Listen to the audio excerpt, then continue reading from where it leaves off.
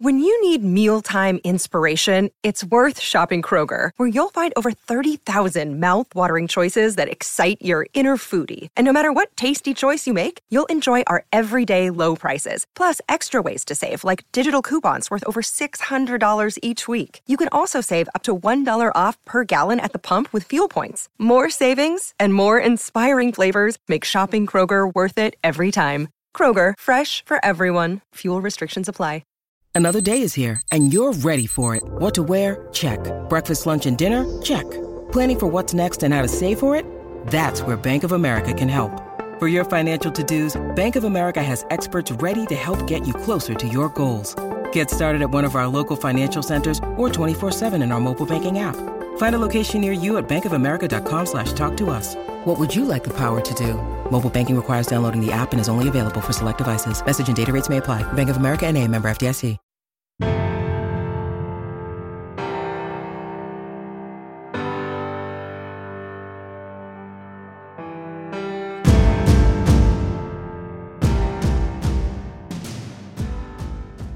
And I've always used this quote: victorious warriors win first and then go to war, while defeated warriors go to war first and then seek to win.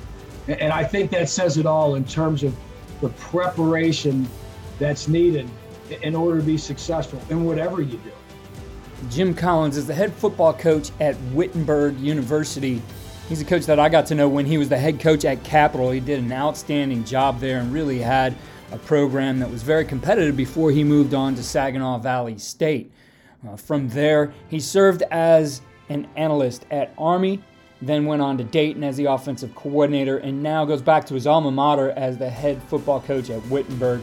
And in this podcast, which we took from Lawrence First and Goal Clinic, the first part of his clinic talk, he talks about how much offense do you really need, and thinks about the situations that you're going to see over the course of the game. So I think this is an outstanding podcast to listen to at this time of the year as you start to plan what are you going to carry into this next season. And Coach really then gets into the details of how this works all the way into a game plan. Speaking of Lawrence First and Goal, registration is open. It is next week, a week from today. The clinic will be in session with a great lineup of coaches, over 130 coaches right now. We expect to add a few more. Go to lfgf2022.coachesclinic.com to register. Remember, this clinic supports a great cause in funding pediatric brain tumor research and cancer services. Again, check that out at lfgf2022.coachesclinic.com. Here's a clinic talk from last year with Coach Jim Collins of Wittenberg. I thought this was a great topic. I really, as I'm sure all of us are, intrigued by just getting ready to play games. You know, you talk about fundamentals and scheme, and everyone wants to be an expert at that. And that's where I think you really, in terms of developing players, you have to be an expert in fundamentals and scheme. But to put people in a position to win and prepare for that football game every week, I think is as critical as anything else. And just wanted to share some of the thoughts and ideas of the way we've done it, and it's evolved through the years, as I'm sure everyone else's game planning and practice organization has evolved. But just share some of the insights that we've used, especially the last few years as the game has changed and got even more in terms of situational football. Start with this quote right here. And these are things we show our players. As I've heard many times in this clinic and through the years, you've got to get players to buy into everything. That's everything that you do. That's what we do as coaches. We're teachers. In order to teach, you have to have buy-in. And I think you have to have a team that understands the purpose of practice and the purpose of preparation. I've always used this quote: victorious warriors win first and then go to war, while defeated warriors go to war first and then seek to win. And I think that says it all in terms of the preparation that's needed in order to be successful in whatever you do. We talk about this. Really intrigued by Pete Carroll and reading his book probably 10, 11 years ago, where he talked about peak performance and how practice relates to it and so forth. And I think players have to understand this, that practice leads to peak performance leads to winning. Really, I think the biggest part of peak performance, when you talk about this right here, peak performance happens when an athlete can execute and play with total confidence and his technique and assignment, and without fear or doubt, with a quiet mind, this athlete knows he's going to win. That only happens by getting repetition and quality repetitions and putting in the time and going through the process. And it is a process. We're process driven. You hear that word all the time. Alabama, Nick Saban throws that word around, and it's the truth. I think it's a process. If you follow the process of preparation and practice, that puts you in a position to win football games and to be successful. So we talk about core practice values, and I'm going to kind of jump back and forth a little bit when it comes to practice and what you're trying to get out of practice, and as far as organization and purpose, and then the game planning part of it. But we talk about practice values, and really what we want to do in practice is compete on every rep. And I think that's so important, that you put players in an environment where there's a constant competition, whether it's a routes on air drill where you're working to get 10 in a row before you move on to the next route concept, or it's one-on-one and you're keeping score and there's a winner or loser, or it's just at the end of the practice or the next day, you're able to tell your guys how many third and mediums they converted during practice and how much better or worse that was than what the goal that you have on a weekly basis is. But we talk about this first and foremost. We want to mentally and physically condition our players in practice to deal with situations and adversity. And really, not the whole practice, but certain parts of practice need to be tougher than the game. And I always go back to just the best teachers you had in the classroom. The best math teachers you ever had, if you all remember, were the math teachers that made the homework tougher than the test. And that's what we really want to do. We want to make certain parts of practice harder than what it's going to be like in the game, more mentally and physically taxing. Can't do it every day, all day, the whole week, but certain parts need to be that way. It's going to prepare the players to be able to handle that adversity, handle the tempo, handle the conditioning that's required of them to play 4 quarters and maybe an overtime. The stressing of fundamentals and execution. And once again, you got to have guys that make plays. But through the course of that, 11 guys on offense have to be drilled and have to be really, really good at the fundamentals and have to understand that execution wins games, not emotion, not getting all fired up and coming out of the locker room with smoke coming out of their ears, but at the end of the day, relying on those fundamentals and the execution. And really for us, the most important fundamentals are blocking and ball security. When you're talking about offense, and ball security is really all encompassing. It's how we handle the football. It's how the quarterback and center execute the quarterback center exchange. It's the ability to accurately throw the ball on time and receivers being able to catch the ball. So it's really not just how we hold the ball going through traffic to avoid fumbles. It's all encompassing. But really offensive football is blocking and ball security, and that's what we're going to emphasize every day.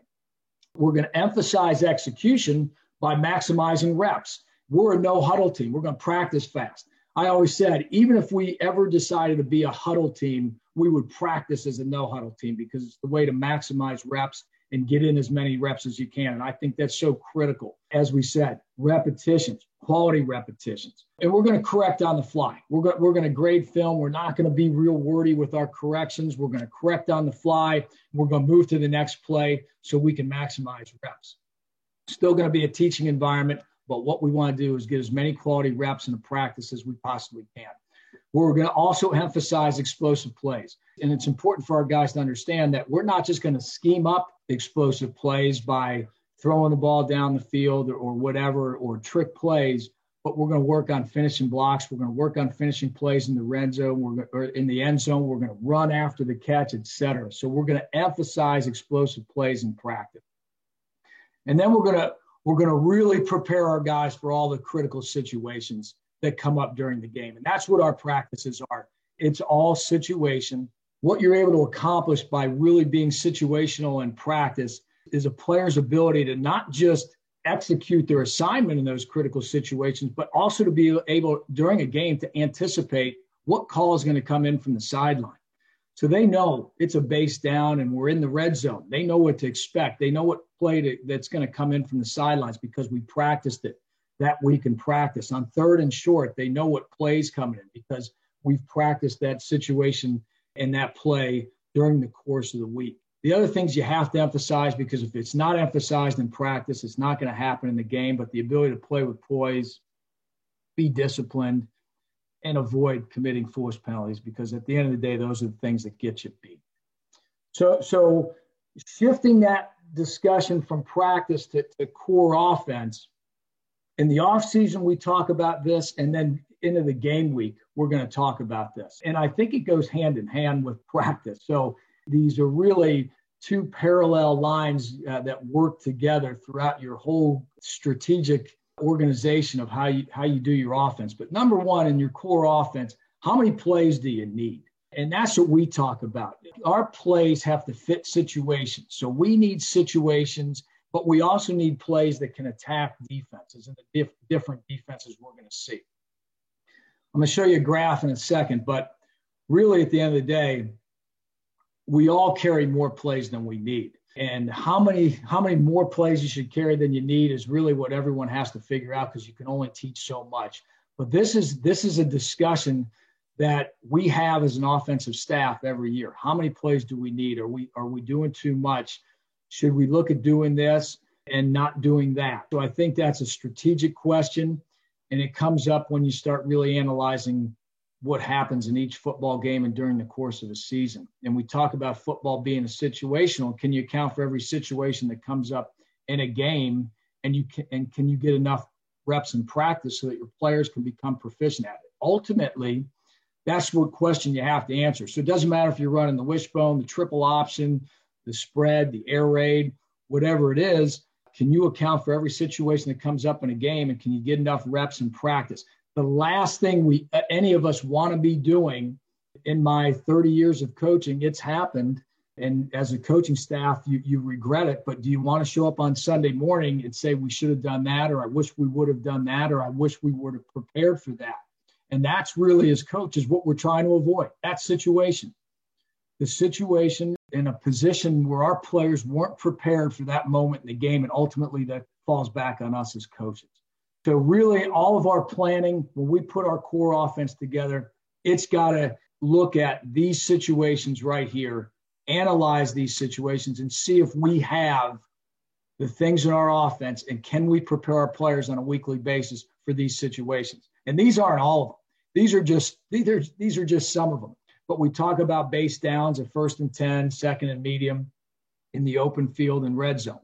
So, and 2nd and long, 3rd down, 4th down. Here's one of the things right now that's big in all levels of football is analytics.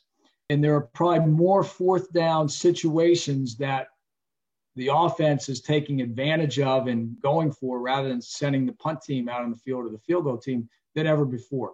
So being prepared on 4th down, and your team understanding the 4th down situation is different than 3rd down. 3rd down, you don't make it, you punt. 4th down, you don't make it, you're giving the other team the football. So it's not simply good enough just to practice 3rd down situations and think that can carry over to 4th down. Red zone, goal line, obviously coming out of the backed up offense, 2-minute offense, 4-minute offense. And then the other thing that's really expanded in terms of analytics now is more people are going for 2-point than ever before, going for 2. And then the other part of it is, how many 2-point plays do you need, and are you able to practice? I'm sure everyone watched the game yesterday. The Rams had a great 2-point play in that game. You can't just go into the game with 1 or 2 2-point plays anymore. You may need 3 or 4. So it's critical that we have answers for these situations. The more part is really the different situations that'll come up during the course of the end of the game or end of the half. But here's a situational breakdown. These are pretty accurate numbers. They're based on 2016, 2017. So the 4th down numbers may not be, it may be a little bit more than this now. But here's the amount of plays in the typical college game. 1st and 10, anywhere on the field. So we're talking 1st and 10 in the open field, or 1st and 10, 2nd and medium in the red zone. There's 36 plays that typical college teams run. 36 1st and 10s and 2nd and mediums during the course of the game. When you think about that, And if you were to split that up, if on 1st and 10 or on 2nd and medium, you ran the ball half the time and you threw it half the time, that's pretty good balance. You'd have 13 runs, 13 passes. And when you think about how many run plays you'll have going into the week, and then to only call it 13 times in those situations is pretty unique. So my point is, you really have to look at how many run plays are you installing every week. Let me go back here. 2nd and long, 10 2nd and longs. Better be prepared for 2nd and long, right? And what the goals are for 2nd and long. Our goal on 2nd and long is to get half the yards back. So if it's 2nd and 10, we want to get to 3rd and 5.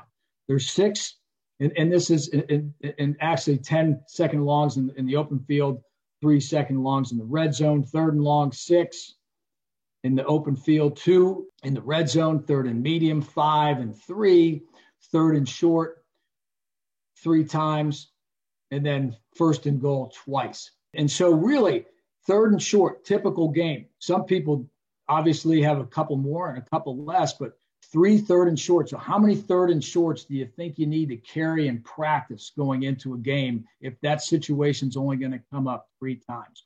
So this is an average game. I think everyone basically does their own research on their own team and figures these numbers out and can really set their game planning each week to this type of breakdown. And obviously in practice, that breakdown is consistent with this, but also consistent with the most taxing situations on your team. Obviously, 1st and 10 isn't as important as 4th down in a lot of cases. This play right here on 4th down could be the difference between winning and losing. This play on 1st down is just going to set you up for some of the other things. So obviously there's a little bit more of an importance during the course of a game on some of those situations. So what we do every week based on those looks is set up a game plan board. And I'm going to talk about the game plan board before I go into the actual strategy of game planning. But this is what we'll do. We've got a big game plan board that's got a section called base down runs. We already talked about it. If you split up your base downs 50-50, you'll get maybe 13 base down runs in the open field during the course of a game. Now, if you're a team that runs the ball heavy and doesn't throw the football, you may get 26 base down runs. If you're a team, last night you watched the Buffalo Bills, they didn't even run the ball in the first half very much. So they may have their base pass sheet maybe more in this 26 range. But to keep things even, let's say there's going to be 13 and 13 during the course of a game. So what we'll do is we'll put 10 plays on a board. We'll put down 10 offensive plays on our base down run board. We'll put 10 plays on our base down pass. We'll have 2 or 3 gadgets. In our base down passes, we'll have play action, quick, drop back, sprint out, and screens. And that'll encompass the 10. We're going to have a 2nd and long category. And as we already said, there's probably going to be 13 2nd and longs during the course of a typical game, potentially less or more, but we're going to script 4 each, runs and passes, on our game plan board. 3rd and short, we're going to put down 3 each, 3 runs, 3 passes. We know that there's going to be a total of 3 in the game. We're going to put down 3 on our game plan board, 3 runs and 3 passes that we like. And our 3rd and medium board, we realize there's probably going to be 8 calls. We're going to put down 3 runs and 5 passes. And our passes are going to be broken down into quick game, drop back, sprint out, and screens. Okay. And our 3rd and long board, we're going to do 2 runs and 5 passes, 3 drop backs, a sprint out, and a screen in that pass category. We're going to have 4th down calls that we're going to get ready for. And what we're going to have is we're going to make 1 each on a 4th down call, running a pass, but we're also going to pull from these categories. We're going to pull them from these categories, but not necessarily the same play, more or less, maybe a different formation, but the same concept. We're going to break down the red zone. So we're going to have red zone calls between the 35 and 26. So once we get to the 35, this is the play we want to call. And we're always going to take shots. When we get to this red zone area, we're always going to have a play that's designed to get in the end zone. Now, we're not always going to throw the ball in the end zone. If it's not open, we're going to look for the check down. But we're always going to have plays that are designed from the 35 to the 26 that have the ability to get the ball on a pass into the end zone. So, you're calling more of your deeper post when the ball's at the 35, maybe more of a shorter post, more of a glance concept when you've got the ball in this area, and then obviously more of a fade or some type of seam when the ball is in here. But bottom line is we want to design plays when we get into these areas right here that have the ability to score, but we also have to have the ability to move the football and keep getting it closer to the goal line. So that's what we're thinking in the red zone. And then we're going to have goal line plays, obviously 4 runs and 3 passes. And then the other areas, we're going to have a backed up package and then a 2-point play package. And I really think in this day and age, got to be ready to carry 3 plays at least in those 2-point play situations. If you're using analytics, simply calling goal line plays isn't putting your guys in an opportunity to win on that 2-point play. Things change on that 2-point play. You're not always seeing the same defense that you're seeing on first and goal at the 3 as you would on a 2-point play. So we're going to game plan those 2-point plays as plays that got to finish in the end zone, obviously, or have a high percentage of finishing in the end zone. So just as an example, threw this thing out here as an example, just so everyone understands. Base down run. So this is our game plan board for the week of our opening game, let's say. And we're in the office as coaches and we're coming down with our runs. And let's say we like Liz Yo-Yo 13 wide base hitch bubble. That's our call. And then the complementary call to that is Rip Yo-Yo 12 wide base bubble hitch. So we're going to do this for all 10 of these plays. So we're not just putting in our base down run inside zone cutoff or power. It's a formation and a play. And what we're going to do is we're going to do the same thing. Once again, we talked about if you're 50-50 on your base down runs, you're going to get 13 calls off of this script right here of runs. That means if you rip through 1 through 10, you may get 3 more calls. So you call Liz Yo-Yo 13 wide base hitch bubble. The next time you want to run this concept, you find yourself on the right hash, and now you want to run this play, Rip Yo-Yo 12 wide base bubble hitch. And so you really see that 10 actually maybe is a little too much, but you understand that you may call all 10 of them. You may not. You may call this play more than you call play 6, but it gives you a starting point. Same thing with your base down passes. Okay, so let's say your first base down pass is Liz Yo-Yo, purple 60, go. All right, or maybe it's Rip Yo-Yo on the other hash. You end up calling this play. Once again, the purpose is to have a list of plays that as a staff, you've broken down all the film and you start putting plays up that you want to run in the game that you think are going to work, and that you put them on this board so that you can check them off that week, so that when you go to script your practice, we better script this play right here. And then when you do, you check it off. So what we do on our base down passes, we're going to have 4 play actions. We're a big run play action RPO team. So we're going to have 4 play action passes.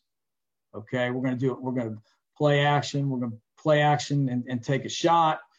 We're going to have a play action play that we think is more of a medium range pass. We're going to have play action out of pocket, boots, nakeds, so forth. We're going to have 2 quick passes on our base down pass board. We're going to have 2 drop back passes on our base down pass board. We're going to put 2 screens into our base down pass board. So that's what our base down. So this is a big board in the office, and this is the category, base down passes. And then I just gave a couple examples here. So we're going to have a red zone base down call. So let's say this is the red zone 35 to 26 yard area as an example. We're going to have a base run in there. It could be a base run pulled from the regular base down board, or it could be a base run that we specifically want to run once we get in the red zone. We're going to have a base pass, but we're also going to have a special, some type of special, a reverse, a double pass, whatever it is. We're always going to want to start running those gadget plays when we get in the red zone, where we have the ability to put the ball in the end zone. And then we're going to have a couple shot calls. We're not going to call all 5 of these, but we're going to have 5 ready for that situation. If we do call all 5, great. If they all work, even better. But we're going to practice 5. We're going to have 5 ready. And then we might, this is an example right now of a 3rd and 3 to 6. So on our game plan board, we're going to put 3 runs in. One of these runs is going to carry over to the end zone or to the red zone. So you may have a run that you like better on 3rd and medium in the red zone because it's 4 down territory. And once again, that's the mindset when you go into your game planning. Once we get in the red zone, what 4th down opportunity are we going to take advantage of? Well, if we get the ball inside the 35-yard line and it's 4th and less than 3, we're going to go for it. So one of these runs, well, we may not get 6, but we know we can get 3 or 4 and put ourselves in a situation where we're going to go for it on 4th down. So we're going to game plan a run specifically for the red zone. And then we're going to have our pass plays that go that fit the category of 3rd and 3 to 6. So the game planning that's going on in the office with our coaching staff coming up with these plays and putting them on our board have a lot to do with how we're going to practice. So this is how we game plan. So once again, carrying things over from that idea of filling out a game board and understanding how we're going to practice, it starts with our game plan during the course of the week as a staff. So this is what we do. We're going to watch full games as a staff. We're not going to just sit there and have a breakdown. We're going to watch the full game, get an idea of how the flow of the game. And when I say full games of our opponent. We're going to watch it, and we're going to record the base fronts, coverages, and philosophies. Are they a pressure team, not a pressure team? Is it a 1-high team? Do they have a post player? Is it a 2-high team? And so forth. Odd front, even front. So just like everybody else, we're going to watch. We're going to come up with ideas. We're going to look at their personnel. And this is something that I think sometimes as coaches we do a great job of, other times not, but just finding the personnel that you can attack. A lot of times if you came up with a big play cut up, so you got a cut up of your opponents, runs over 15 yards, passes over 20 yards, sometimes there's a common denominator. Whether it's a corner that's overly aggressive on on move, so you think you can double move the corner, whether it's a speed factor on a certain individual, whether a certain defensive lineman isn't as good against the run as another. I know there was some years, and I think you see it a lot, at the small college level, there were years where there were NFL guys on that other side of the ball, but the guy on one side, the defensive end on one side was a true Division III player. The defensive end on the other side was a pro prospect. I don't think we ever ran at the guy on the other side. So coming up with personnel matchups that you think you can win at, rather than just going strictly through this is the front, this is the coverage, and this is their philosophy, I think is really helpful in terms of developing your game plan. Doing a situational study obviously is important. So you're going to want to know what teams are doing in these situations. So you have your tendency reports of what the opponent does on their base downs, what personnel for them is in the game, how their personnel changes based on the personnel that the offense uses, where their tendencies are, not just in down and distance, but as far as how they match personnel, how they match formation. So we're going to want to know that stuff. So if we're going to be in a trip set on 1st and 10, how is that defense lining up the majority of the time? So we're going to want to know those things in our tendency report. The other thing we're going to want to do is we're going to want to do our own tendency report. This is going to be really helpful as we do our game plan board, because we may have a tendency where in a certain formation, we run off tackle power. So every time we let's just say in the last 3 games, we've lined up in a trips formation with our tight end off the ball, and we've run our off tackle power into that look. We know defenses study us, and the defensive coaches are all smart guys. So we know that week we need to break that tendency. Essentially, we need to throw more play action out of that look. We need to change up that look. If that is the best formation to run off tackle power, how can we give that a wrinkle with motion and with maybe changing the alignment of the back, making it a same side call rather than an opposite side call. So having your own tendency report is critical because the defense is going to have it. And the ability as an offense to break tendencies and to give a different look of what they're doing is critical. So once we get this information, now we're going to start filling out our game plan board. So the game plan board I just showed you, we're going to start throwing the plays up on that game plan board for all of our situations. Some great stuff there from Coach Collins from last year's Lauren First and Goal Clinic. Again, go to lfgf2022.coachesclinic.com to register for the 2022 clinic, which begins on March 3rd. An outstanding lineup. You can see that there. There's something for everybody on your staff. Plenty of position coaches for each position. Over 25 coordinators on both sides of the ball. A dozen special teams coordinators and some great keynote speakers. All these coaches come from the college level as well as the NFL. Again, go to lfgf2022.coachesclinic.com. There's also a link in the description to this talk as well as the clinic registration for 2022. Good luck to Coach Jim Collins as he begins his new era as the head football coach at Wittenberg.